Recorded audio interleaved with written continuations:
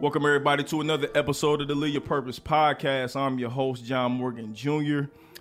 Before we get into who our wonderful guest is for the day, I want to just say thank you to everybody who's been supporting the podcast, everybody who has been supporting the merch and the apparel. Thank you. I appreciate that. I never take that for granted.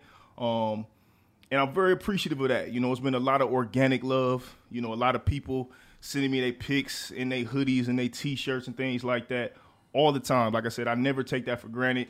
I appreciate that. It's been very organic. It's been very authentic. And, you know, we're just going to continue to build this thing, but I cannot build it without the people who support. So thank you. You know what I'm saying? I want to start there first. For those of you who are new to the space of the Live Your Purpose podcast, the space is, you know, this is a place where we have organic and authentic conversations with individuals. We want to be able to have conversations with entrepreneurs ultimately because we want to be able to inspire, motivate, and, you know, uplift the consciousness of people. That's what we're here to do. And we believe that one of the purest forms of being able to do that is by having great conversation. I know we in the technology age, but, you know, good old fashioned talking is never going to die. Especially in the age of the pandemic when your audio streams is through the roof. So, without further ado, man, we're going to get into who our wonderful guest is for today. I'm excited about this conversation for a variety of different reasons. Number one, he spun us last week, you know what I'm saying? But he's here today. We have the head coach of St. Vincent St. Mary, Coach Joyce. He is a 6-time state champion as a head coach, too, as an assistant. He's also the CEO and founder of the Joyce Classic AAU tournament here in Ohio. Coach Drew, what's happening with you, man? Thanks for coming on. Thanks for having me. And hey, you know, you're not gonna let me live down. No, it's a wrap. It's a wrap. Don't worry. Listen, we gonna get into it, man. It's stuff that you don't let me live down either, man. So we gonna get into all of that. Yeah. But you know, it's all good, man. Again, man, thank you for coming, man. I'm very excited to have you on. Like I was telling you before we started, I want to get into your story a little bit. And part of my process in doing these, I do research. Okay. I read your book, Beyond Championships. I was aware that you wrote this book, but I had no idea what to expect when I read it. Okay. And like the first 2 chapters, I was like, okay, he's getting into some real stuff on this book. Like, you know what I'm saying? He's really being vulnerable and like transparent. Yeah. And I appreciated that. So like, I want to start at the very beginning of your story, East Liverpool. Yes. Like, what was it like for you growing up in East Liverpool, late 60s, early 70s? Like, what was that time frame like? In hindsight, looking back on it, what was it like, you know, growing up for you back then? Small town, you know, very humble beginnings. You know, I lived basically with a lot of my family, you know, dirt road. My cousins lived across the street. My other cousins lived up the hill. So a lot of cousins around. And, we were, you know, as all cities, you got your little pocket of black folk on one area. And, you know, that's how it was on our area. And then there was a larger pocket of black folk on the other side of town. But, you know, it was a good life. I didn't understand, honestly, you know, how poor we were until, you know, because I never wanted for anything. There was a lot of love in the house. Yeah. We lived in, you know, the I guess house that, you know, the family was big. You know, my grandmother was there. My uncle lived in the house, and, you know, so it was extended family, and, you know, it was just a lot of love, you know, a lot of love. And so as far as growing up in a small town, you know, you kind of didn't appreciate it early on, you know, because when I would go to my sister lived in New York City, or when I would go anywhere around, I would try to, you know, say I lived somewhere else. Or right. I lived the next biggest city. I went to college. I was saying, I live in Youngstown. Until, you know, and then people say, wait a minute, no, that ain't nowhere near. You know, so, but the one thing that I appreciate about it now that I'm older and I can look back and see what was good about it is that being in a small town, it was, you know, everybody went to the same schools, you know, so there wasn't a whole lot of, you know, I guess segregation but I got taught the same way all the rich kids in our town got taught. So it was about understanding, just having that willingness, that desire to learn and to grow. So as I got to college, I recognized that, oh wow, okay, I'm prepared, maybe a little bit more than somebody who had a different experience, and it was all because of that small town. So, but all in all, it was good. Sports were everything for us back then. It was all for me. It was football, and I ran track, and that's how you kind of you got your little rep in the community, and that's what we did. How far is East Liverpool from Akron? About I don't know, miles. About an hour and 20 minutes. Where is it? Like what?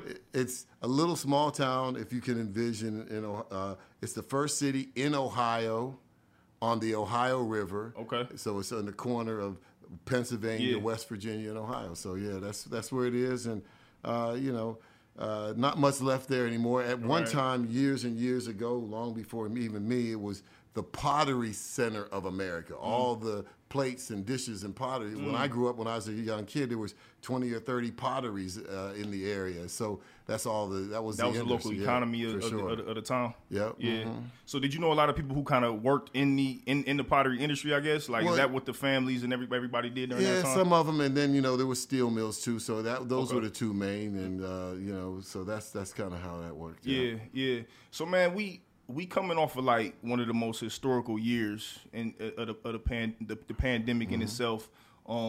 All of the eyes on the social injustices that's been going on.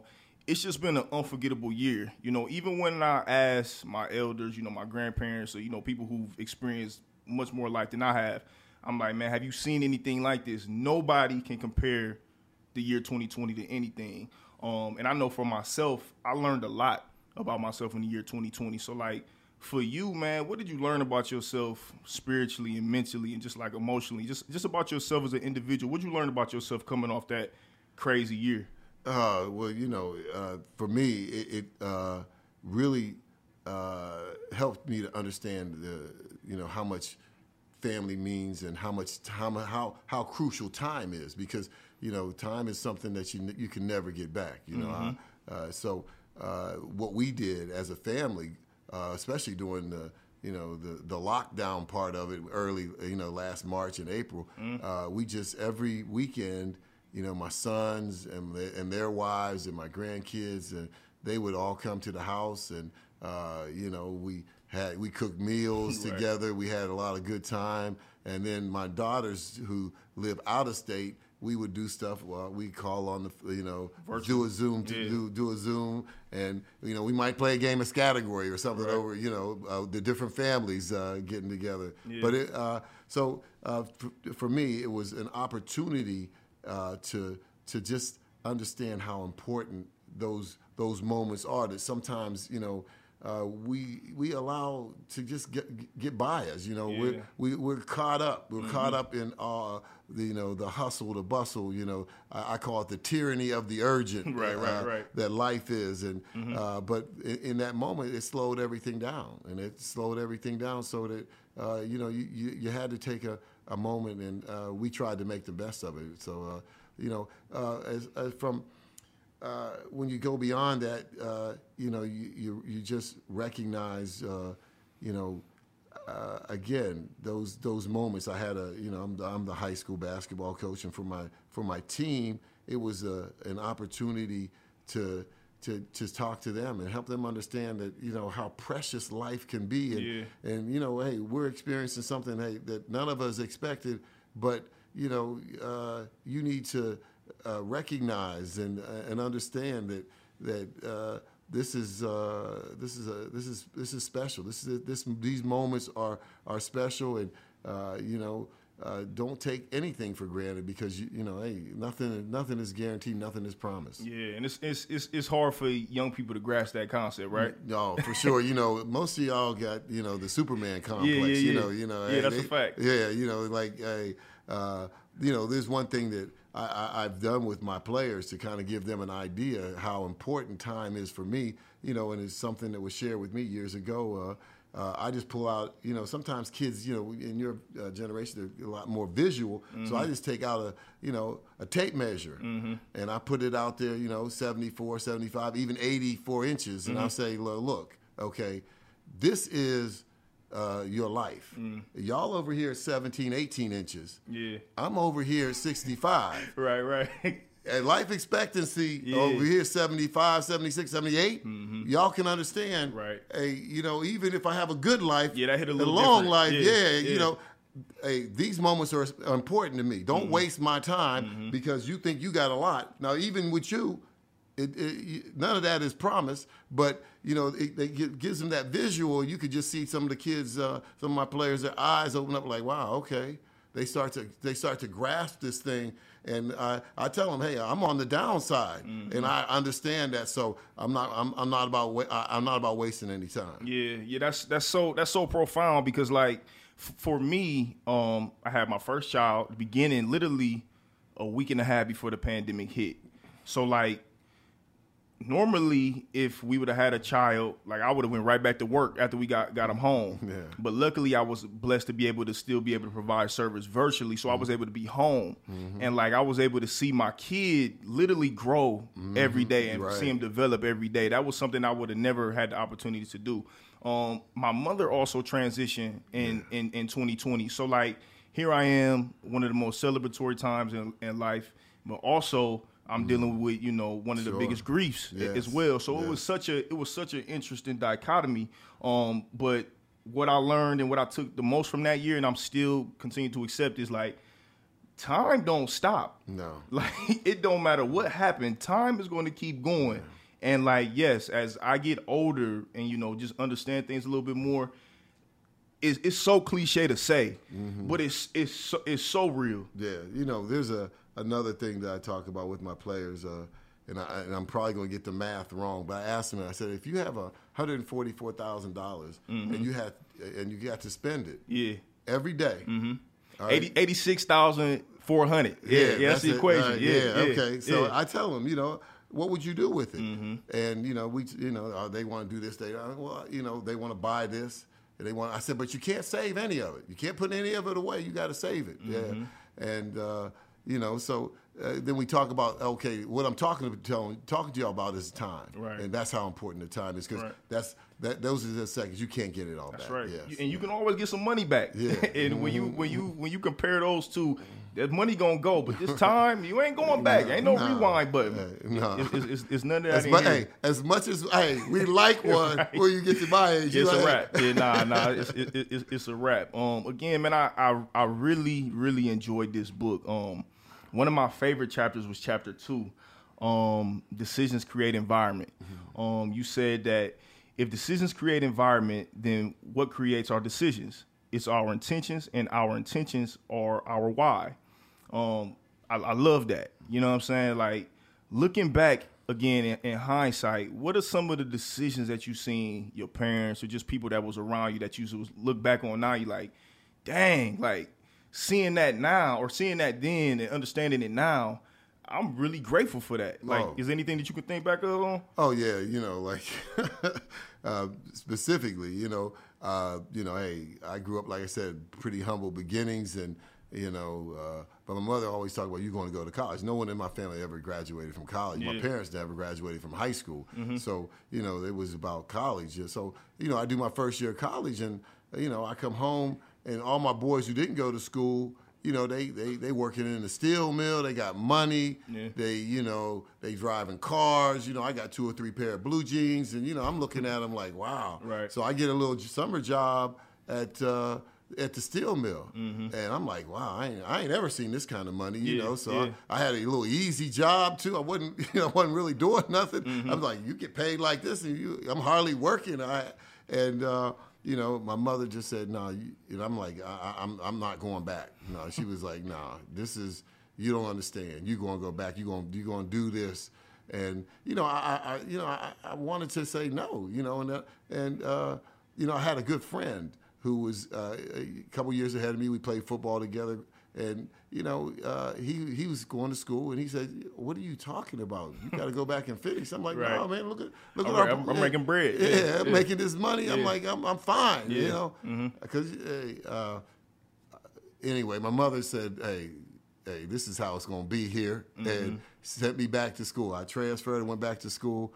2 years later, all the steel mills closed down. All my friends, they out of work. They ain't got nothing to do. I'm looking back on them now, and I'm like, wow, But in that moment, I could have resisted. I could have fought. But my mom was, she was that forceful, and in hindsight, I'm like, I'm glad she didn't say throw up her hand and say do what you want to do. She said no, this is how this is going to be. It was like that was her dream for me. And I'm happy that she had that dream for me, because I didn't have it for myself in that moment. I couldn't see it. Yeah, and that's what wisdom is about, right? Like, yes. You know what I'm saying? It's for people to see things that you necessarily can't see for yourself. For sure. Yeah. Yeah, that's amazing for real. Again, man, like one of the things that I really appreciated in this book, and it was early on, I was like, man, this guy is really being vulnerable. You know what I'm saying? In this book, like you said some stuff in there, I'm like, I wonder if people really know what he's putting in this book. Because I think that what people would like they say, you never judge a book by its cover. Right. People going to probably think it's just about hooping. It's about Bron, St. V, yada, yada, yada, yada, yada. But you were really digging deep on a lot of your experiences. And one of the things that you touched on in the book, man, you grew up in the church, and you enjoyed church as a kid. Right. And you had an experience as a child, man, when somebody made an inappropriate comment to you, and it kind of like, it changed the trajectory of your experience there. Right. And I want to, like, one of the things that I do here on the podcast too, man, is really try to, like, be intentional about mental health, healing, being intentional about doing a lot of self-reflective work. At any point in time, man, did you ever do anything to, like, be intentional about healing from that traumatic experience as a kid? Honestly, I was probably about 15, 16. I was driving because I drove my pastor to this event. So I was 16. And, the comment was just outside, this other pastor made. I'm thinking, wow, this is a pastor making this kind of comment. And I'm like, so it kind of took me back. And kind of, I for a long time, I'm like, hey, I don't need this. I don't need to be involved with this. And so, but what happened is, honestly, I went to college, and as I, started going, I had some friends who were very spiritual, and, honestly, got me involved in some books that we were reading, and, I started reading the scripture a little bit more and trying to understand it for myself. And then, I began to recognize that,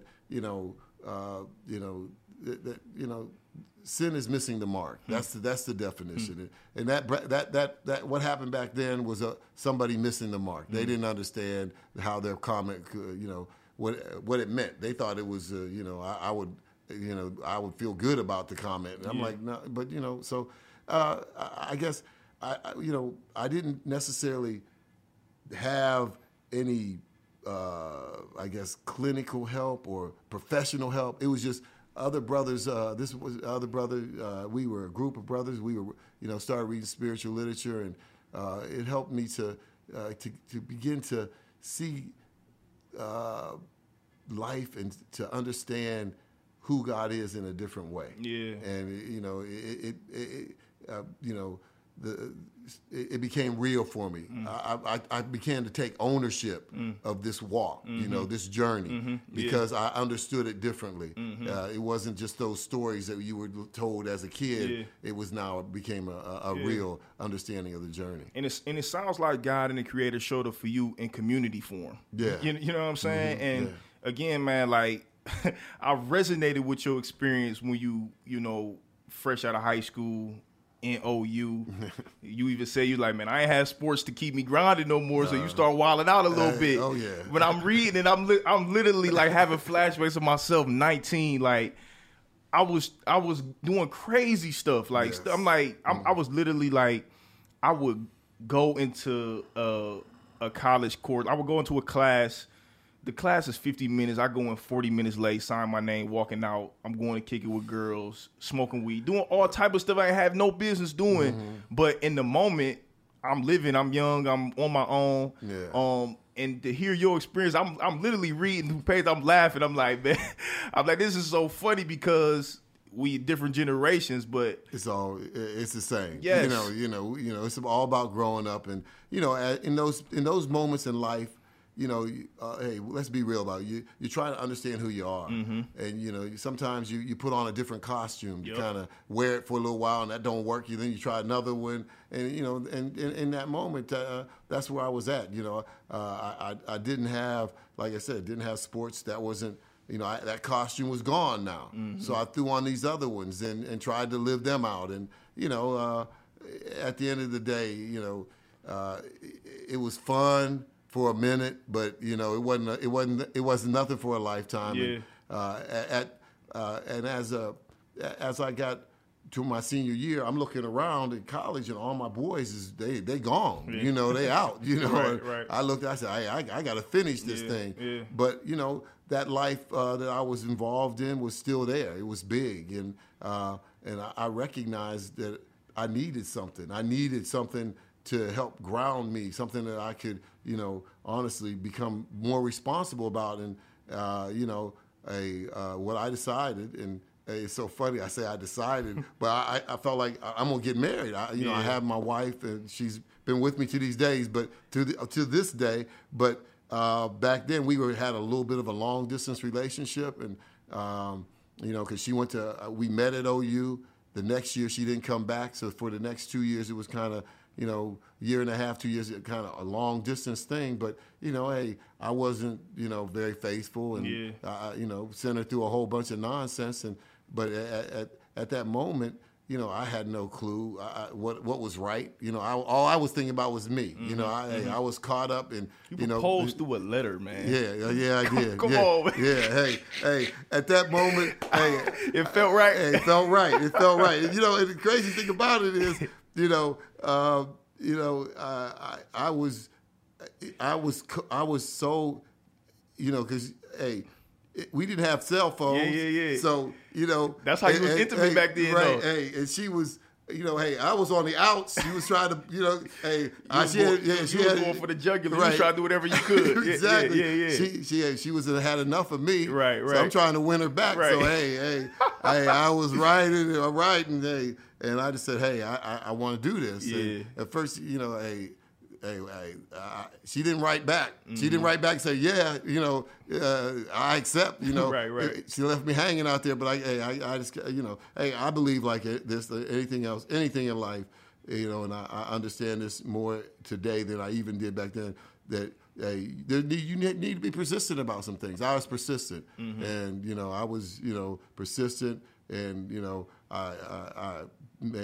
we made up, and then, I just made her understand that, hey, I'm gonna be good about this.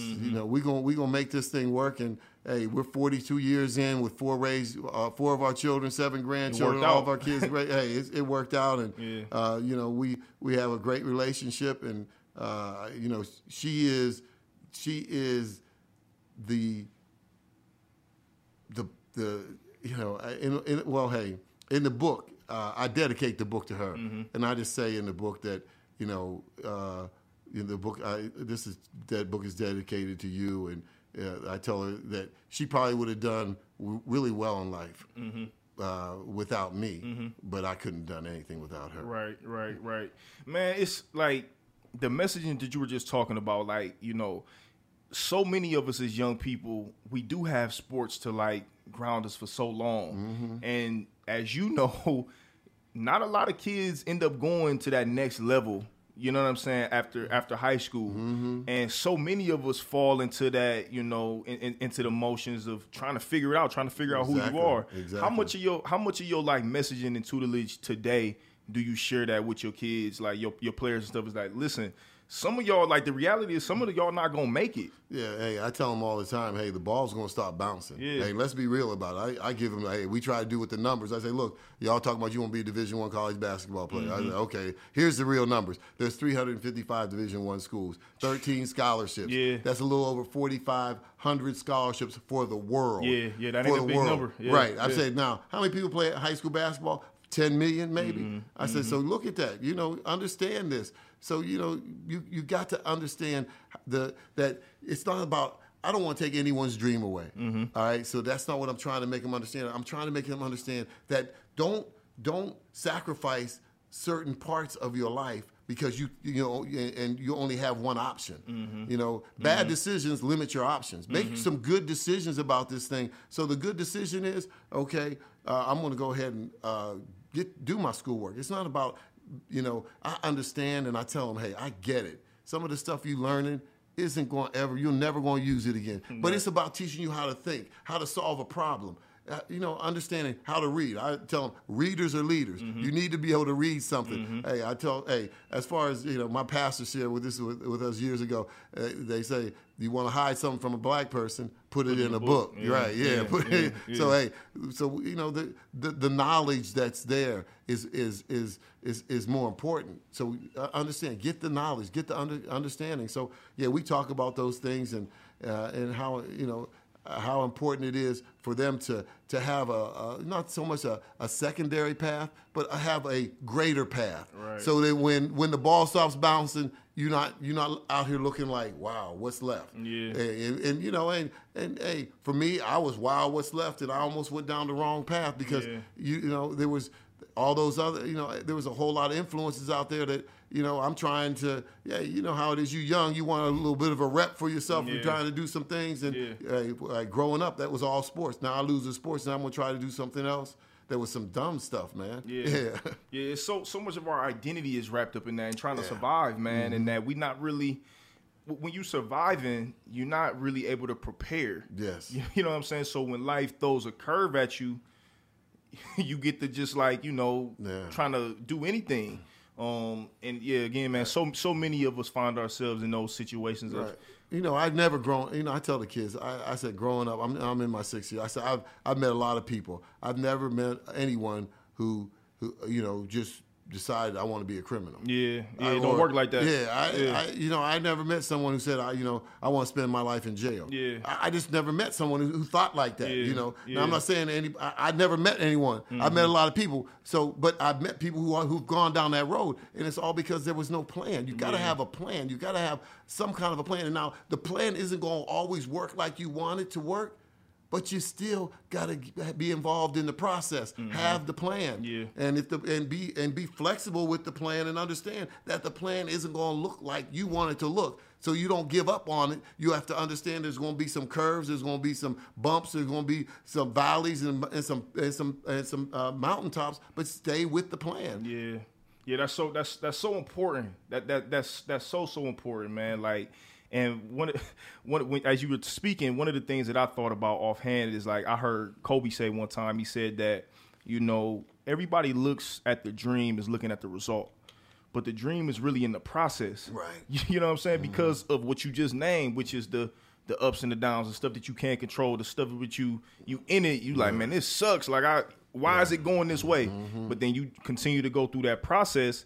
You're going to be able to look back on it and be like, dang, I needed that. There's no way it would have worked out if I wouldn't have went through this and that. You know what? And I like reading, as I've said a couple of times. And when you read most people's lives or you hear a story about someone's life, there's always those moments. Yep. There's always those defining moments where that struggle, it hits them. And a lot, it hits all of us. And so many people don't make it through. Yeah. They, and then they end up, doing something just to survive instead of, doing something that they love, doing something that, is going to grow them, it's going to help them. It's like when we were talking before you got on there, just like you were saying, this has been a dream of yours. Yeah. And, the fact that, you've got other responsibilities and you're handling those, but this is still a dream. And you've worked it out so that now it's becoming real. Yeah. And because, you've stepped out,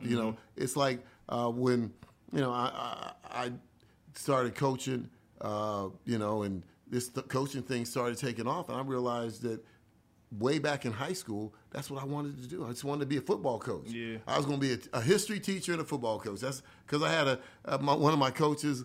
I loved the brother, and he was a young brother just out of college, and we,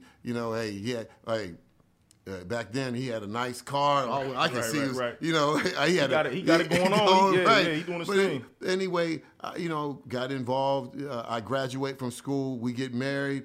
I get a job, and I'm not coaching. But then the coaching thing, I have an opportunity to coach my son, and you know, I'm starting to enjoy this. I said many times that, you know, I was in sales, and it was a great life, and you know, provided us my first my older two daughters through college, and but there was times when I would pull up in the driveway and I would ask myself, what have you done today that really matters? And I couldn't feel good about anything. I'm selling food. I was in consumer sales. I'm selling food. I am Hunt's tomato sauce, Western oil. I'm like, but what have you done that really matters? And then later on that night, I put all the kids in the van, and we drive up to Cleveland for a basketball practice. And you know, now I'm feeling like, oh, okay, this is important. This is good. And you know, so, and as that went on, and then you know, we have this success that honestly, you know, people look at it and they think, hey, you were lucky. You had, you know, LeBron James, and hey, I don't know whether I was lucky. I just look at it like it was just, hey, I had an opportunity to be involved with some young men, and I took that opportunity and I ran with it. I didn't know LeBron was going to be the best player on the planet. Right. At that point, he was a 10-year-old. Right. Yeah, right. My son was 11. They were 10 and 11 years old, and they grew up together. And you know, but as the thing rolled on, and you know, now I get the opportunity to become a high school coach, and I'm like, wow, this is getting bigger than I even thought. And then now I become the head coach, and we win a national championship. And you know, one day it's so funny. You know, my boss, the brother who was my boss, he calls me up. He says, Drew, man, he says, you know, the president of the company just called me and said, what is Drew doing on the front of USA Today? You know, you know, because it had a picture of Braun, but I'm on the sideline. Right. I'm on the front cover of USA Today, and you know, he's like, what's going on? Oh, he didn't even know you was a coach. No, they didn't know I was coaching. They didn't know I was coaching. So, wow. You know, and so bottom line is, you know, they asked me about it. I said, hey, I'm doing it after work. Don't blah, blah, blah. It's okay. And, you know, but, you know, ain't not too many companies want their key account manager. I had risen up in the company now, and I'm the key account manager. They don't want them doing that kind of stuff. Yeah. So, but there was a moment in that they basically, and you know, honestly, I got to be honest with you, and honest with myself first. I was going through the motion with the job. I was just going, you know, because my heart was with the coaching. I'd get it done, but I wasn't putting my all into it like I had earlier in my career. So they, you know, they recognized it. I recognized it. I didn't want to recognize it. Yeah. So they were going. I talk about them putting me out to pasture. Yeah. They were going. I was calling on a major account, Giant Eagle Supermarkets, which is in Pittsburgh. That was, you know, $15 million account, and they pulled me out. They're going to take me out of the account. They're going to have me drive to Syracuse, New York, once a week to call an account that had been Chapter 11 twice. And I'm like, wow, you know. But in that moment, in that meeting, because you know, Drew's a freshman. In high school, Cameron. Yeah. At that moment, Cameron was a sophomore, a freshman in high school. Drew's a freshman in college, and I'm like, you know, and they said, well, this is your options. You going to drive to Syracuse, or you know, and in that moment, my mouth said yes. I said, yeah. I couldn't see about it. I got in the car, John, and I called my wife, and I said, this is what they want me to do, and I said, hey.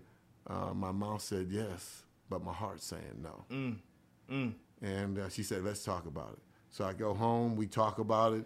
We stayed up all night, you know, understanding that, hey, let's take this. We're gonna take this. We you know how it is. You always want to talk about faith and, you know, Christendom. You know, I believe in God. I got faith. Yeah, it's different to live it though. Yeah. So we decided, we're going to take this faith walk. And without a job that, you know, I had some ideas about what I might want to do. Yeah. Without a job, I walked away from that company. And, you know, and that was 2005. And hey, we had just built a house. Yeah. Just bought my wife a luxury vehicle. Yeah. And so you needed the money. It wasn't like we didn't. Right. But we never missed a house payment. Now the house is paid off. And it worked out better than you could imagine. Oh yeah. And then all because in that moment we trusted what we said we believed. We stepped out on faith. It wasn't easy, and but through it all, my wife she supported it. Yeah. Because that was big, because even in there was times when I might trying to figure it out, what we were going to do, how we were going to make it. She was just that support. She always had those words that I needed to hear. Yeah. You spoke to this on a few different occasions. Is that number one, you guys did step out on faith, but still the anxiety about and the uncertainty of man, I'm doing something, I'm going through the motions, but I'm not fulfilled. I would imagine, and granted, I'm resonating with that because some of that is just currently going on. I'm experiencing that today. Even though at some points in time I do feel fulfilled with what I got going on. Sure. But I would imagine that the majority of us feel like that at some point in time, right? Yeah. You know what I'm saying? Because the way that this society has been set up, man, you have to survive. You know what I'm saying? And the majority of us, when you, again, like we said earlier, when you was trying to survive, you're not really considering doing something that's fulfilling. So speak to stepping out on that faith and the fear of, man, I just don't know if this. I don't know if this is gonna work over here. I know what this equates to at the end of the day when I show up here. So speak to that a little bit. Well, hey, there were some certain things that I had to do. Once we decided we were going to take this faith walk. I had some mantras that, I just said, all the day, I'm not going back to corporate America. That was one of the things I was saying. I'm not going back to corporate America. We're going to figure this out. I'm not going back to corporate America. We want to build something of our own. We want to become an entrepreneur. I'm not going back to corporate America. My friends, I had a lot of coworkers who were friends, and you said you cut them off. Yeah, I had to. Yeah. I had to, because it wasn't, because I didn't like them. Mm-hmm. It was because, they cared about me. Mm-hmm. But as Scripture said, he who puts his hand to the plowshare and looks back isn't fit for the kingdom. That's how I looked at it. I can't look back and continue in that relationship with them. I'd have kept looking back, and I couldn't look back. So I cut them off, and just started.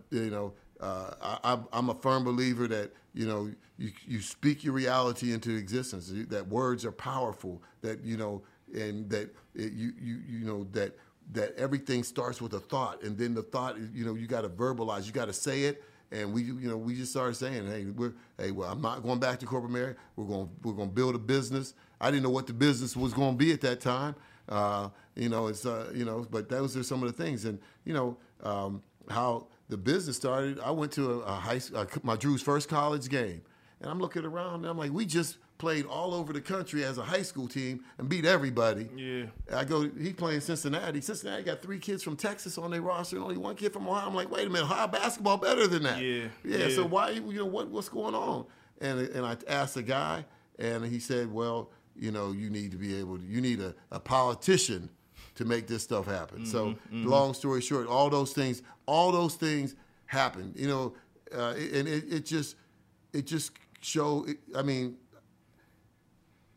it was so impressive how the Creator allowed all those things to happen. Things that I thought, I'm working Jordan's camp, and I'm thinking that I'm out there because they're going to show me how to do a camp for LeBron. Well, that happened, but Nike guys, they didn't want me doing. They were making all the money on Jordan's camp. They were trying to cut me out of making any money on Bron's camp. So, but the reality was, I met a guy out there who was a high school basketball coach, and he was president of the Ohio Coaches Association, and before the commissioner of the Ohio High School Athletic Association would approve me doing the tournament, I had to get the approval from the Coaches Association. Right. And when and it's funny, we had how all that meeting happened, and I'm in there with the Speaker Pro Tem from the House of Representatives, and he says, Drew, what are we going to do now? And I said, well, I think I know the guy. And I called him up. I told him what I want to do. He says, Drew, I'm not the president anymore of the Coaches Association, but they listened to me. They approved it. Then we, we got the approval. We've been doing the event now for 16, 17 years, and it's been great. If you ever want to hear God laugh, tell him your plans. Yeah. You know what I'm saying? That's so cool. But you also dealt with a little bit of like fear and anxiety when you initially accepted the St. V job too. Because again, reading and it's so crazy with reading the book as well, because like I was there during that era. So like when you said that, listen, they had just came off winning state championship back to back. That pressure coming into that junior year was crazy. Right. So you were really questioning if you even want to take the job. Well, honestly, my wife and I were out looking at houses. She take me to they used to have that dream house thing. You go around. We were looking at houses and doing all that good stuff. And I'm not thinking about nothing about. I'm the assistant coach. A reporter calls you and says, "Hey, Drew, Keith just accepted the job at Akron U.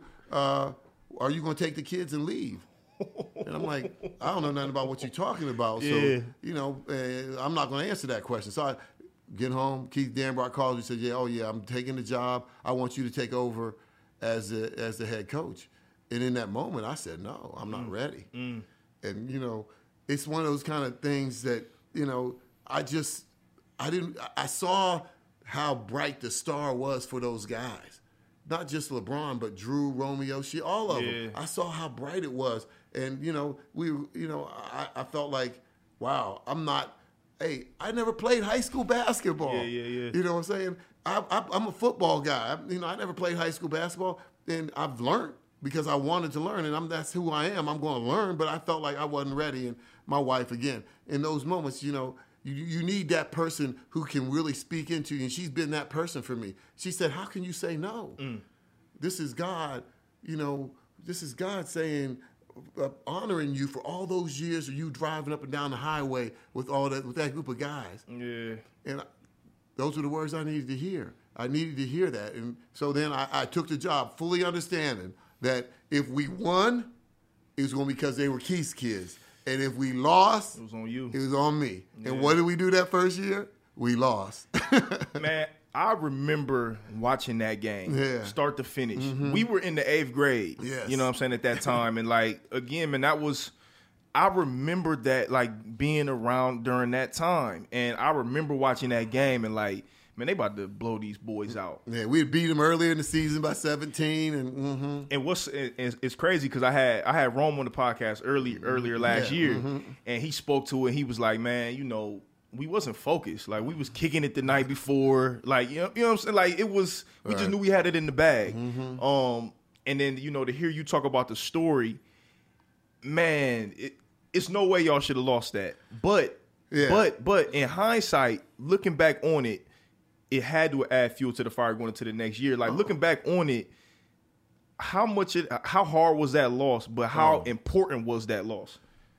It was extremely hard because I had to come to terms with it that it was on me. It was on me. I had, like as Rome said, they was kicking. I had lost control of the team. I had gotten caught up in the glitz and the glamour too. I was they walking around kissing babies and taking pictures and all that, and I had gotten caught up in the winning and losing and kind of forgot what was most important. And in that game,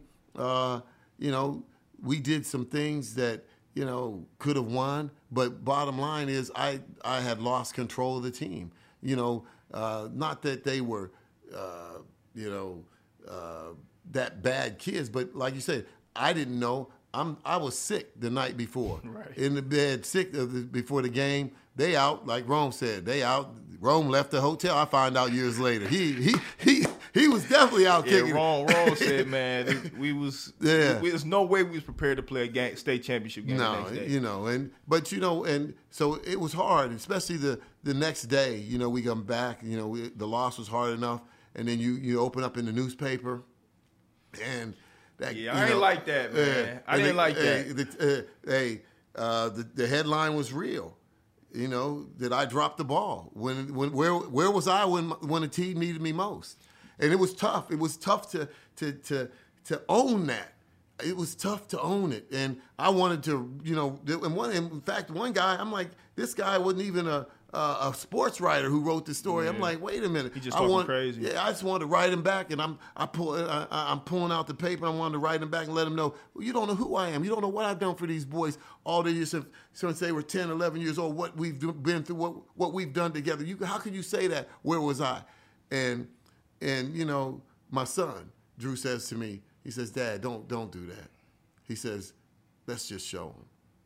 Again, in that moment, having that voice and being able to hear it, because I was caught up in this guy doesn't know who I am and what I've been through and what I've done for those boys, but it wasn't even important. What was most important was, let's be real about this. There were some things that you did wrong. Decisions create environment. Yeah. Even though my intentions, I had to own it. Yeah. And once I owned it, then I went back with the boys. I said, look, I got caught up. We're going to turn this thing around, and this is the destiny, and this is how it's going to go. And you can either get on board with me, and or you can go. Yeah. But we're going to do this a different way.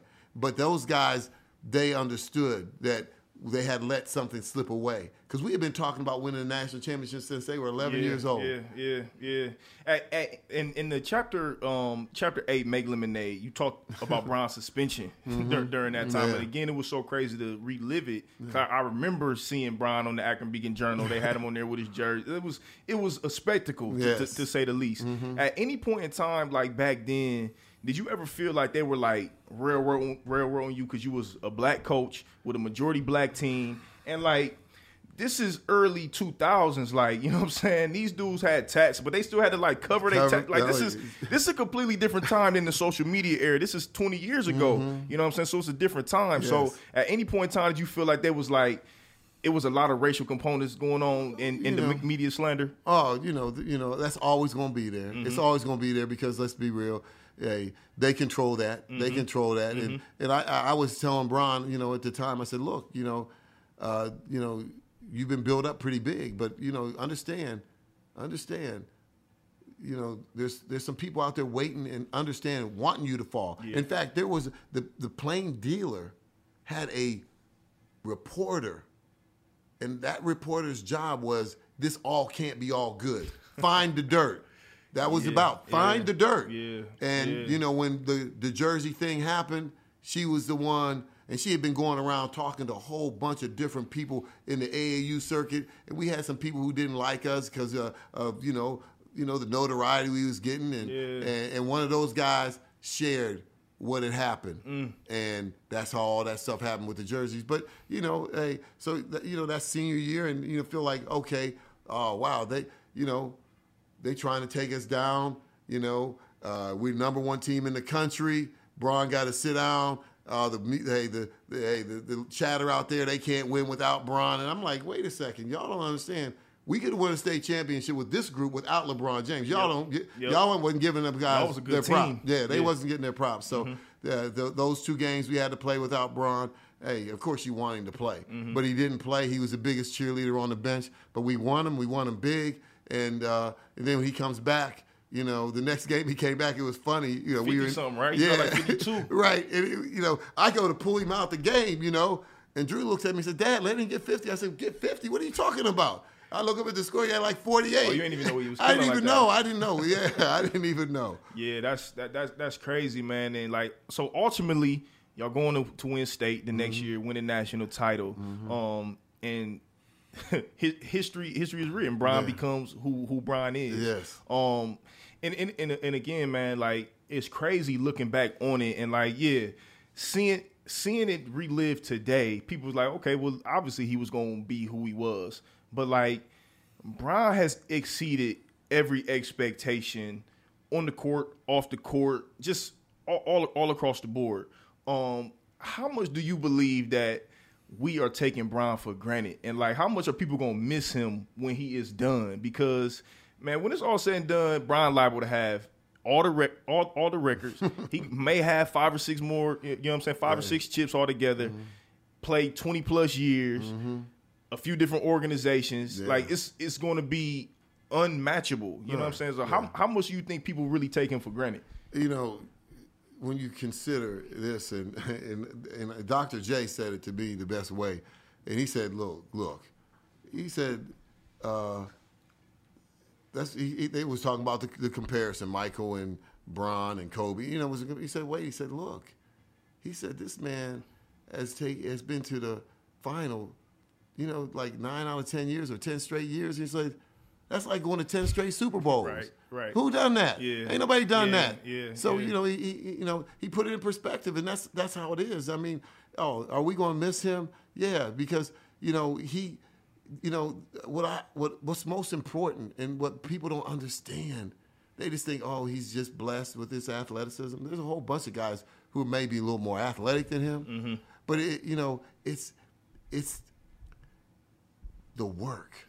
There's no substitute for the work. Yeah. I've been around him since he was young, and when he, and how he takes care of his body now, the things he does. I had the privilege when the documentary came out. I have the privilege of traveling around the world with him, and I tell people all the time, everywhere we went, China, France, England, he always found a gym. He always put in the work. Always. And a lot of guys, get to the league, hey, the season's over.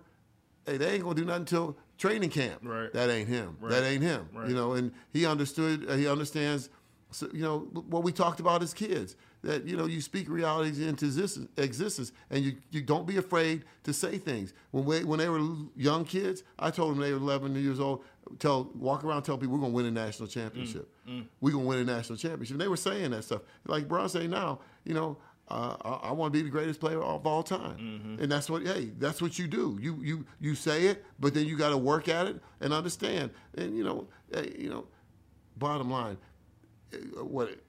you don't make it, you don't become that. Right. It's like the old. Hey, what's the old saying? Yeah, you shoot for the stars. You shoot for the stars. At least you're going to end up in the sky. Exactly. Which is a amazing result. Right. You know what I'm saying? Like that's still. Yeah, and the other thing about Bron is the great thing about him is he was not that guy who had to go through all the negative to understand this is negative and I don't need to do this. He was able to look from the outside and see what this person did, where this person failed. Like I don't need to do that. Yeah. I don't need to experience that kind of failure off the court to understand how precious it is that I have this opportunity on the court. So he's done those kind of things and kept that side of his life together. And when you think about it, hey, he come from his mom. I love Glow to death, but hey, single parent. Single parent. He didn't have, there was no father figure around him. Yeah, he came from the real struggle, man. That's it. And to be the kind of dad that he is, to be the husband and the father, those are the things that are important. Those are the things that, we need to understand that are, big to me, are bigger than the basketball. I had the privilege of when he won the second Maxwell Award in high school. To go to Atlanta where they give out the award, and I got to introduce him, and I said in that moment, and and hey, I don't know whether I was being prophetic, but I just believed it, and I still do that. I said, hey, he's going to do greater things outside of basketball than he's going to do in basketball. Yeah. That's what I believed about him, and I speak that about him all the time, and that's what he continues to do, and those are the things that means something to me. The I Promise School, all the things that he's doing, with his podcast, the Uninterrupted and all those things. Those things are giving a voice to some people who never have that kind of a voice, and telling stories, letting them tell their own stories, instead of having someone else tell the story for them. Yeah. Right. Bron only 36. Right. Like, he's still young. Right. In the grand scheme of life, he's still a young dude. Yeah. Although he's a veteran player, he's young, and he's still man, I'm of the belief that, man, greatness becomes boring. Yeah. You know what I'm saying? After a while, like, you know what I'm saying? It's so easy to nitpick greatness. Oh, for sure. You know what I'm saying? And like, it's much harder to just be in the moment and just appreciate how amazing it really is. Yeah, a lot of times, people, even in your own life. Sometimes you get so caught up in all the things that are out of your control, and you miss out on those things that are in your control, those precious moments. And, hey, I'm like I said, I'm a firm believer. Hey, chase your dream, chase it. Go ahead, chase it.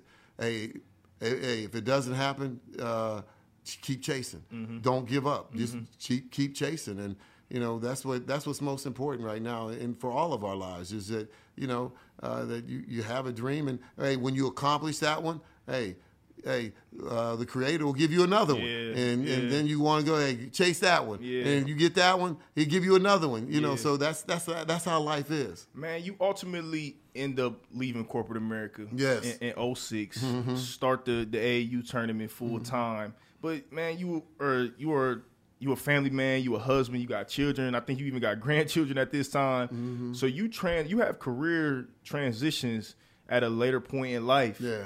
Which is a lot of people would say, man, for what? I'm not doing that. But you stepped out on faith again and did it. Speak to the intention of facing the fear and doing that. Yeah, it was all about just trusting your heart, doing doing what I loved. I had fallen in love with the coaching. I wanted to do it full time, and I had to figure out a way that I could do it. And those were that was the driving force. That because I understood my purpose, and I understand my purpose, and my purpose is about helping boys grow into men. The basketball is just a tool. Yeah. People. When people get to know me, some of my friends like, well, you don't even watch that much basketball. And I don't. That's because basketball is a tool for me. Now, trust me. Don't get it twisted. I'm studying. You put that work in. I'm gonna put my work in. No doubt. I'm gonna be the best at this I can be. No doubt. But I'm not gonna be that guy who has to sit up and watch 24/7 all the time. That's not who I am. There's other things in life that are important to me. But it's seeing some young men, 20, now 10, 12, 15 years now down the road, now you can see if you really had an impact. A guy fresh out of high school, you don't know. Yeah. You don't know. Yeah. But, I always tell people, give a player of mine 10 years, and then I can look back and say, okay, not just me, but me and my staff and the people around us, we had an impact. And we've been seeing it, and so it's a great thing when you understand your purpose. It's not about you don't go to work anymore, that's not work. It's your livelihood. It's what gives you energy, and that's what coaching is for me. It's my purpose, and the purpose. Basketball just happens to be the tool. The purpose is raising boys, helping boys understand how to be a man, what it is to be a responsible individual, and encouraging them to not just accept what life throws at them, to have a dream. I went to speak to some kids not too long ago in a middle school in Mansfield, and I asked them, and I said, well, how many of y'all got a dream? What's your dream? And to sit there, and none of them raised their hand. And it hurt my heart. I'm like, wait a minute. No, you can't live and not have a dream. Right. Because now you're not living. Right. There's nothing pressing you forward. There's nothing for you to strive after. You just existing. That's not life. That's a waste of life. We all got a dream. And the Creator gives us a dream.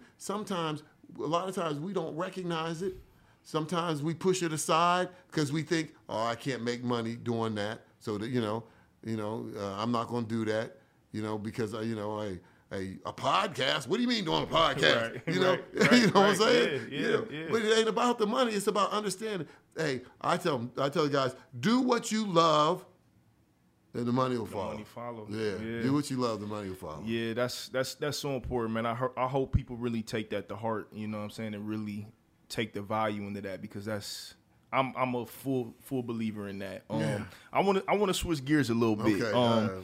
One of the reasons that I also wanted to have you here is because, man, I want to do my own healing work with you and have a conversation with you publicly that I've never really had. 06, 07. For those who do not know, I graduated from Copley High School 07. My senior year, we were undefeated, 21-0. Mm-hmm. And context, we had played St. V the 2 years previously, lost to y'all, got smacked by y'all in the playoffs 2 years previously. It's our senior year, and we just knew this was our year, right? We just knew. We played Glen Oak first game of the season, beat them. We just knew that this was our year. We lost to them. we knew. We like, all right, this is the year where we feel like down the line, we got the talent, we got the experience. We just feel like this is our year to do it. Mm-hmm. We end up running into y'all. We end up losing, but there's some there's some context in this story that I believe, looking back on it, I believe that game was lost before we even played. And you told this story one time about how in the seeding meeting, when you guys came up with the seedings, you said you guys had an option of what side of the bracket you wanted to be on. Right. And you guys got the option to say, you want to go on the Copley bracket or whoever the other side was. Right. And you chose to come on our side. And I want to know and hear from you, from a basketball perspective, what made you so confident to do that and like be intentional about saying, no, we not running from y'all. We coming to get y'all and we coming to play y'all. Like, what, from a basketball standpoint, why did you do that? Exactly that. I just wanted to, I felt like, I wanted everyone to understand that, okay, y'all were the big dog. We coming for the big dog. That's who we are. We coming after y'all. And it was so funny. I kind of sensed that in that meeting, your former head coach, Dana Addis, he wasn't expecting it at all. Mm-hmm. He wasn't expecting it at all. And the look on his face told me, he's not ready. He's not ready. We lost right there. Yeah. Y'all, I felt like in that moment, because, in fact, we was going into the meeting, and, Bookdale coach was there, and they was like, because everyone thought I was going to go on the Bookdale side, and because that's kind of how seeding goes. Mm-hmm. The number one seed goes at the top. The number 2 or 3 go at the other end, and you don't really meet till the final. Yeah. And I just felt like, no, I'm going to go after them because I respected that y'all were good. Yeah. It wasn't that I disrespected, because I know how y'all came up with my son, so I knew who y'all were. And so that's what's that's what's so crazy about this story, because it was so much history within that game. Right. Like, I'm talking to Cam literally every week. How y'all do? Y'all lost, man. We won, bro. We you know what I'm saying? We keeping up with each other. Mm-hmm. It's a lot of history there. Mm-hmm. Moss played with you and AAU for years. Like, yes. It was a lot of history on both sides. We all knew the players. We had friendships, relationships. Right. So it was a matchup that it was the inevitable. Yeah. Right? Like, you know what I'm saying? And everybody, I think that, Dana was planning on it happening later on. Yep. And I said, no, we're going to make this happen earlier. Yep. And he wasn't ready. And I mean, it sounds so insignificant, but but it was significant. Mm-hmm. And so, going into the game, we just, we had talked about it, and, we just have that reputation in St. V, and, I felt like all the years, and we've always done this, we're going to play whoever it is. We're not running from anybody. If we get our butt beat, it won't be because we didn't play. Mm-hmm. We're going to come after you. And, in that game, it was a great game. It was a great game. Yeah. I mean, you had kind of a big game. I came out killing. I had 14 points, but I had 12 in the first quarter. Right. I scored 2. Hey, I'm talking junk. I'm looking at the stands. I'm beating my chest. I just knew we was about to get a dub. Yeah. And it just didn't work out that way. And I just, man, it's so crazy because when we lost that game, going back into the locker room, everybody broke down. Yeah. Like, everybody broke down except for me. Yeah. And I think, and granted, in the moment I didn't know, but I knew what we had even though we had lost, I knew we had a special year. Yeah. And I knew that it was over. Yeah. You know what I'm saying? That's a tough moment. That's a tough moment because, is. And then, hey, that's because you got to transition into to the next part of your life. And hey, the next week. Yeah. The next week it wasn't like we were able to complete the task. Yeah, but, hey, the task for us was to win a state championship. We had been to the Final Four the year before. So it was about, even though we graduated some number, Marcus Johnson, some really good players, we felt like we should get back. We always believed that. But then the next week, we lost in the district final and to Kenmore. And you know what? I got to live with this. Cameron, my son, having the game of his life. You ain't put him on the free throw line. Didn't put him on the free throw line. At the end of the game, I went with, what coaches do. I went with it was a technical foul. He was your best free throw shooter. Best free throw shooter, and all he had to do was make 2. He makes 1. And he missed the other one, and then, goes into overtime. We don't get it done. And you know what? I think that's another reason why that loss hurt so bad. Because y'all lost the next game. Right. I'm like, man, y'all at least should have went ahead and won districts. Right, exactly. Y'all lost the next game to a Kenmore team that y'all was much better than. But it was that is one of the ones, like that was a pivotal moment for me. But I think early on in my life, I think I always knew that I was going to utilize basketball as a tool. Sure. You know what I'm saying? I knew that my options of playing big time D1 or just continued on, it just wasn't going to be there. So I was able to accept it a little bit differently. Right. Okay. But man, I think about that game at least once a month, man. Like I have literally vivid reactions of just how crazy that crowd was. Yeah, it was packed. Man, it was jumping in there, man. It was a great game. I think y'all ended up winning by like 12. I think y'all pulled away the last few minutes. Sure, yeah. But yeah, I just when I look back on it, I'm like, man, they won that game before tip off even started. Yeah. Because that's for everybody who says that coaching don't matter. That's why coaching matters. Oh, it does. Coaching is about the leadership, and it's believing enough in yourself that you can help the guys get through those crucial moments when they don't believe. Yeah. And I saw a chink in his armor that, he don't believe, and I'm like, you did that. Yeah. So, the next week it was tough on me because not only did Cameron's high school career end, Drew's college career end on the same day in the same afternoon. It was tough, but life goes on. Give you another dream. The Creator give you another dream. That's a fact. That's a fact. It was looking back on it, I needed that. You know what I'm saying? So we just took it for what it is. Mm-hmm. Listen, man. One of my favorite chapters in the book also is Myth of the Self-Made Man. Yeah. And you talk about finding mentorship in outside places. Mm-hmm. And you talked about how John Wooden was a big mentor for you. Like, when did you kind of like learn that concept and understanding the power of finding mentorship in places, even if you don't necessarily have a personal relationship, there's still power in that. Yeah.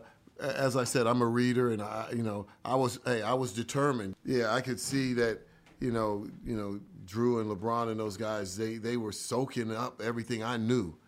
So, I wanted to be able to help them along their journeys. Their journeys, they had this both at that point.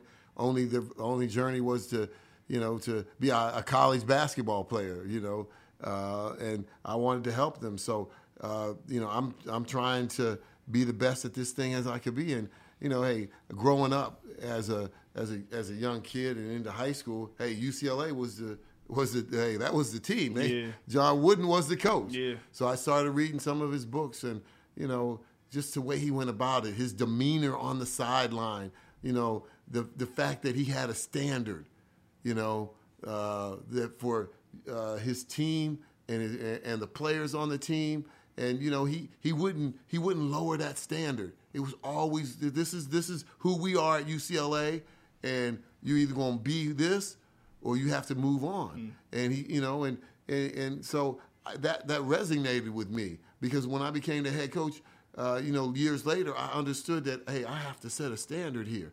This isn't Keith Danbrot's program anymore. I got to do this. I got to find my own way. And I understood going in, I needed to have a standard. So John Wooden, there's so many things that, I appreciated about his life. And I can remember when I'm reading, the team was getting good with Braun and Drew and them, and they were, 11, 12 years old. And I can remember taping this little saying on the dashboard of the car, because, we driving back and forth to Cleveland to practice, because, we couldn't find no practice place down here in Akron. But in Cleveland, we get some free practice time. Right. But we spent a lot of time in the car driving back and forth. And the saying was, talent is God-given, be thankful. Fame is man-given, be humble. Conceit is self-given, be careful. So I wanted those guys to understand that, and we talked about it as young kids. Like, hey, y'all star is rising, but don't think too highly of yourself. Understand that this is you're part of something that's bigger than you, and if you take that attitude and you understand that this is bigger than me, then you can make some good things out of it. So, again, John Wooden, Keith Danbrot was a great mentor. He was, he's a college coach, right? And I had the privilege of watching him for 2 years under him. Bishop Joey Johnson is near and dear to my heart, because as a black man who started a church in his house with 4 people, and then you see the campus here in Akron. It's one of the biggest churches here in Akron. At its peak was 2,000 members on a Sunday. Just how he went about it, and that he was always prepared. He was always that kind of the kind of leader that you could look at. It wasn't like he wasn't shooting from the hip. He was. He cared. He was honest. He didn't have something going on the side that was that those things happened. That wasn't him. And you could look up to him, and I was like, wow. I just looked at what he built. Look at how you built this thing, and you saw just little things, that everything that we did was first class. And he would never let us do anything that wasn't of the highest standard. And he always talks about, we serve a God of excellence. And we need to give excellence back to him. And I still talk to my players about that even to this day, that, hey, we're going to be excellent in whatever we do, all right? And, excellence is something that you can never achieve, so you can always keep striving. Yep. You can always keep striving, and that's what we talk about. So, those people have been impactful in my life. Those, people who and I never met John Wooden, but I read enough of him that I feel like I knew him. Right.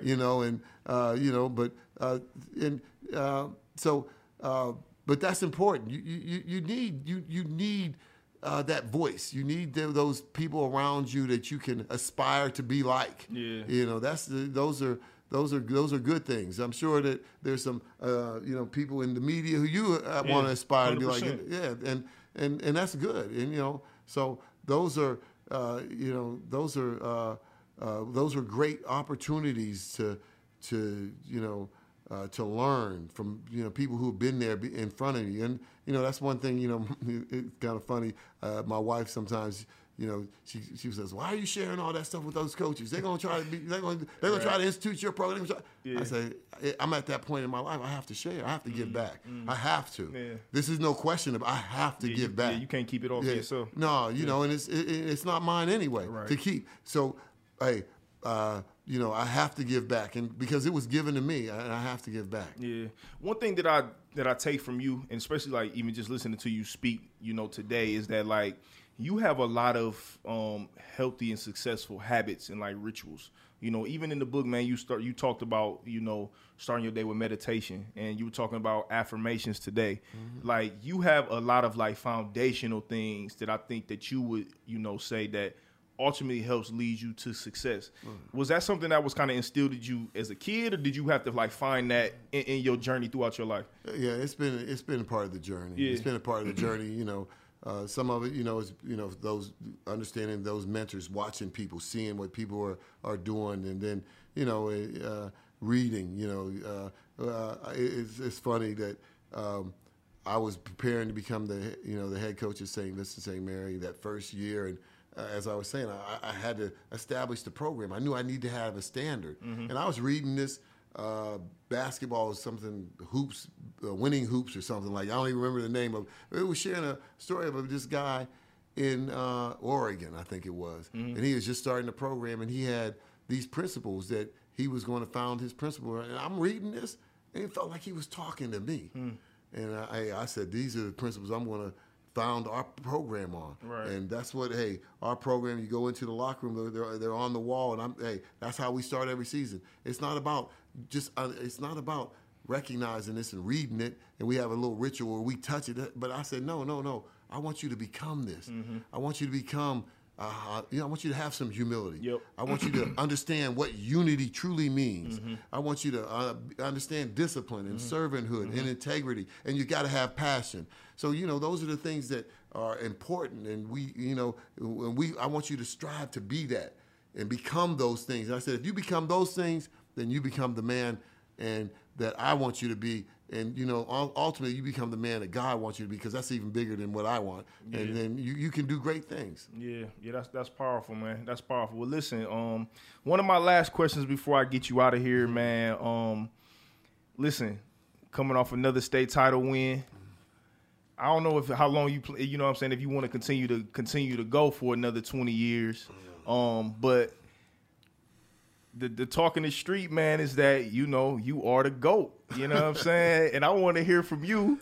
Do you consider yourself the GOAT? No, I'm just a laborer in the vineyard. Okay, all right. You being humble. You being humble, man. Hey, I let the body of work speak for itself. I'm gonna keep working, and I'm appreciative that people want to put me in that category.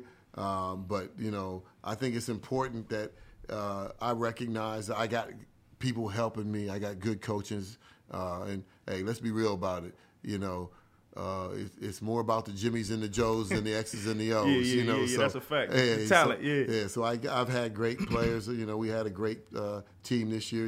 Malachi Brandon's Mr. Basketball, and those are great things. And I'm just going to keep understanding that what my purpose is, and not lose sight of my purpose, and that's help boys grow into men. And if at some point someone wants to put that on me, then hey, I'm not going to, I'll be thankful that they didn't say something negative about me. Worse. Yeah, it could have been worse. Right. Hey, and I'm gonna keep working. I'm gonna keep working. That I don't think that honestly, my time is done yet.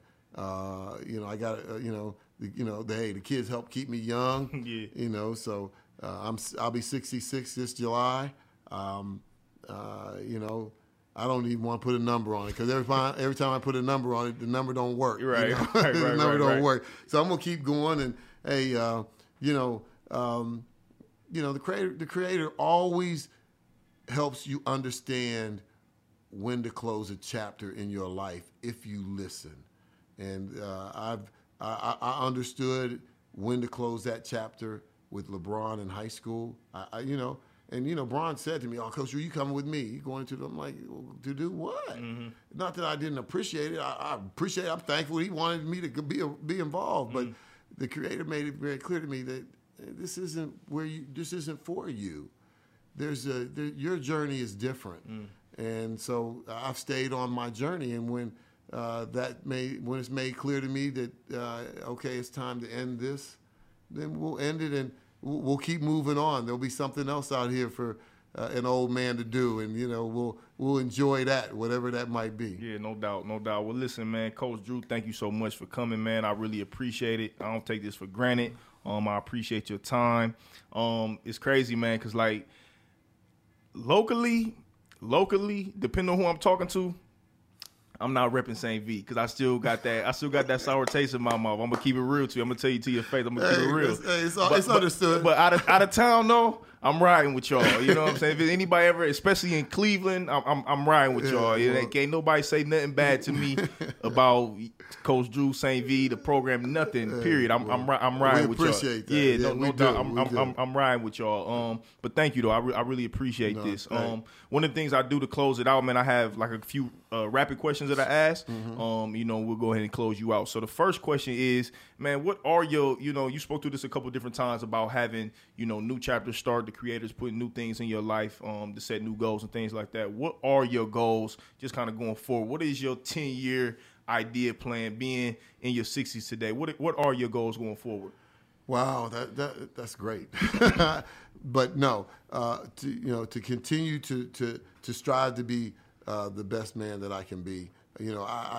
There's some things that I can be better at. As a coach, there's things that I can grow. I can still do better. So there's always growth.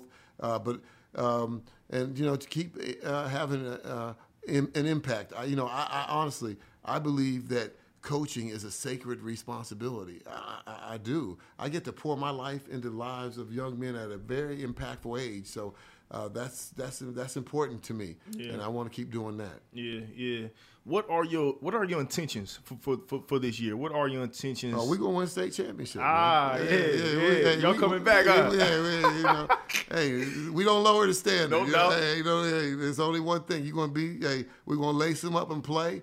And if it's talking about wins and losses, hey, we want to win the last game. Yeah. I can lose all of them, but let me win the last one. All right, no doubt. Keep the main thing the main thing. I'm not mad at that. What is your purpose, and how is that connected to what you're currently doing today? Yeah, as I said many times, my purpose is helping boys grow in their man.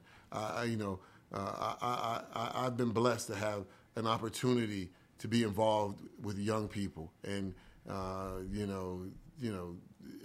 and to know that, this is what I'm to be doing. When you understand your purpose, like I said earlier, you don't be going to work. You just living your life. Mm-hmm. So I'm living my life. I feel good about it. Yeah. And can it be taxing? Can it be tough? Oh, for sure. But that doesn't. Just because you found your purpose doesn't mean that it's always going to be easy. Right. Yeah. What is your weakness or something that you want to continue to work on? Oh, for sure, for certain. I think the biggest issue with me is my wife. She's bless her. But she helps me to understand that. Sometimes I struggle with the worth. I've been blessed in a lot of ways, and sometimes I struggle at why me. So I have some struggles. At times, just understanding that I've been feeling placed, worthy, and have that worthiness. That So, but and then I also know that there's I can keep growing. I don't ever want to stop growing. Mm-hmm. Yeah. What's something about you that people would be surprised to know? Oh boy, I love football more than basketball. Yeah, the Browns about to get to it this year too. Yeah. I mean, like I said, coaching high school basketball is a tool, and I want to be the best at whatever I do. Mm-hmm. I want to be the best coach. Mm-hmm. I do. Mm-hmm. But football is still, the Cavs lose a game even when Brown was here. The Browns is different. Yeah. With the Browns, it's a little different. And that's a weakness. I need to be able to separate myself from it, but I can't. Yeah, that's tough, man. That's a tough one. Me and my granddad still more in the Browns. It's a tough one. When you from this area, right? It's nowhere around that. What scares you?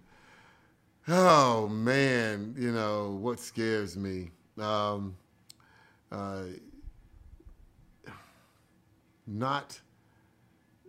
Not being the good soldier.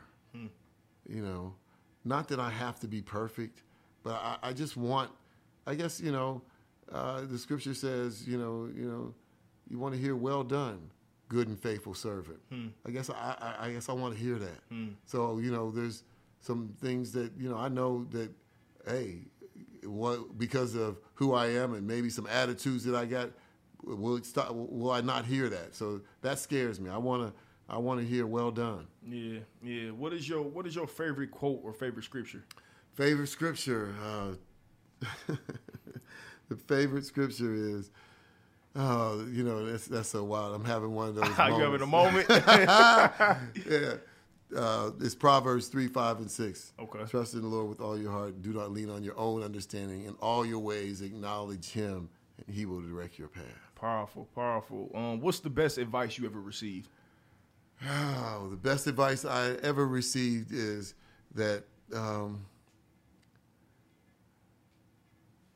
life is a journey. All right, it's a journey, and to enjoy the process. I mean, so, for a while, you get caught up in the goal and the finished product, and but early on, it was shared. Just enjoy the journey. The journey. The journey. Those are the special moments. I think about some of the great times with teams and players, and it's usually not that championship game. It's something else that happened along the way. If you could pick up the phone and call your 20-year-old self, knowing what you know today, what would you tell yourself? Oh, boy. You trying to figure it out. What would you tell a young Drew Joyce, man? What would you tell yourself? I would tell myself, because this is one of the things that, we've been blessed, and, I would tell myself to better understand how money works. Because that was, I grew up, we were, we were poor. Now I understand we were poor. My parents, they had, my father was a custodian, a janitor, my mother was a day worker. She cleaned rich white folks' homes, Right. But I never understood money, not the way that to grow it, to be able to, because there's so many things I love to be able to do, but I never accumulated the kind of money. Hey, I've been good spending it. Yeah. So I've been able to spend it, but I think that I would, want to recognize the value of understanding how money works, because then you could give back in a greater way. Yeah. That's powerful. When you learn how money works and you utilize your money to allow it to work for you, you can buy some of your time back, which ultimately gives you freedom. You know what I'm saying? So that's very powerful. Listen, I know you got the tournament coming up in June. Anything else that you have coming up, man, that you want to just kind of tell people to point them to, anything like that? No, the June is a hey, this is another faith walk. We're trying something we've never done at a time of the year that we're not sure of, but we're trusting and believing. And I got my son-in-law and his wife. They're helping me in a big way. They're supporting it, especially Devin, my daughter-in-law. She's out front. Yeah, she's out front. Devin's a great worker, and she makes stuff happen. She makes stuff happen. Yeah, no, that's a fact. So she's working hard. So the June 25th through the 27th is it's going to be a great event downtown Cleveland in the convention center. We're going to bring in 18 courts under one roof, and it's going to be a festival on that Friday, the 25th, to celebrate the announcement of Cleveland next year being in 2022 hosting the NBA All-Star Weekend. Dope. So we're going to use our event to get that word out about that, and wonderful. Hey, be great basketball. We want we're trying to bring the best some of the best players and teams in the area, but definitely around the 5 states. And hey, honestly, if it wasn't for COVID, I'm sure we'd get a bunch of teams from Canada too. Yeah, no doubt. Well, listen, man, Coach Drew, thank you again, man. I appreciate your time. Wonderful book. I appreciate this book. For those of you who have not read it, it's called Beyond Championships, forward by LeBron James, a playbook for winning at life. Coach Drew Joyce II. Man, one of the things that we do to close out the show is we lobby for one of my inspirations to be on the show. His name is Charlamagne the God. He is a radio personality based out of New York, but he's doing a lot of spectacular things in the podcast space. He has his own podcast network. Yeah. Podcasting is going to continue to grow. For those of the people who do know, podcasting is slowly but surely becoming a powerful player just in the world of media, from audio, visually as well. And he's one of the biggest power brokers in that space. Yeah. So if you could, man, look in that camera and tell Mr. Charlamagne the God why he should be a guest on the Live Your Purpose podcast. Charlamagne the God, do the right thing. Come help this young brother out who's got a vision, who's got a purpose, and he calls it Live the Purpose. Mm-hmm. Live your purpose. Mm-hmm. Mm-hmm. Charlamagne the God, come on, do the right thing. Let's do it. Be on this show. Yes, sir. Right. Yes, sir. Yes, sir. Again, man, thank you, Coach Drew. I appreciate it. Darrell, man, good looking out, man. I appreciate my team. Thank you. LYP, man, continue to support the movement, continue to support the brand. We coming to do big things. Another episode in the books, Live Your Purpose podcast. We out. Peace.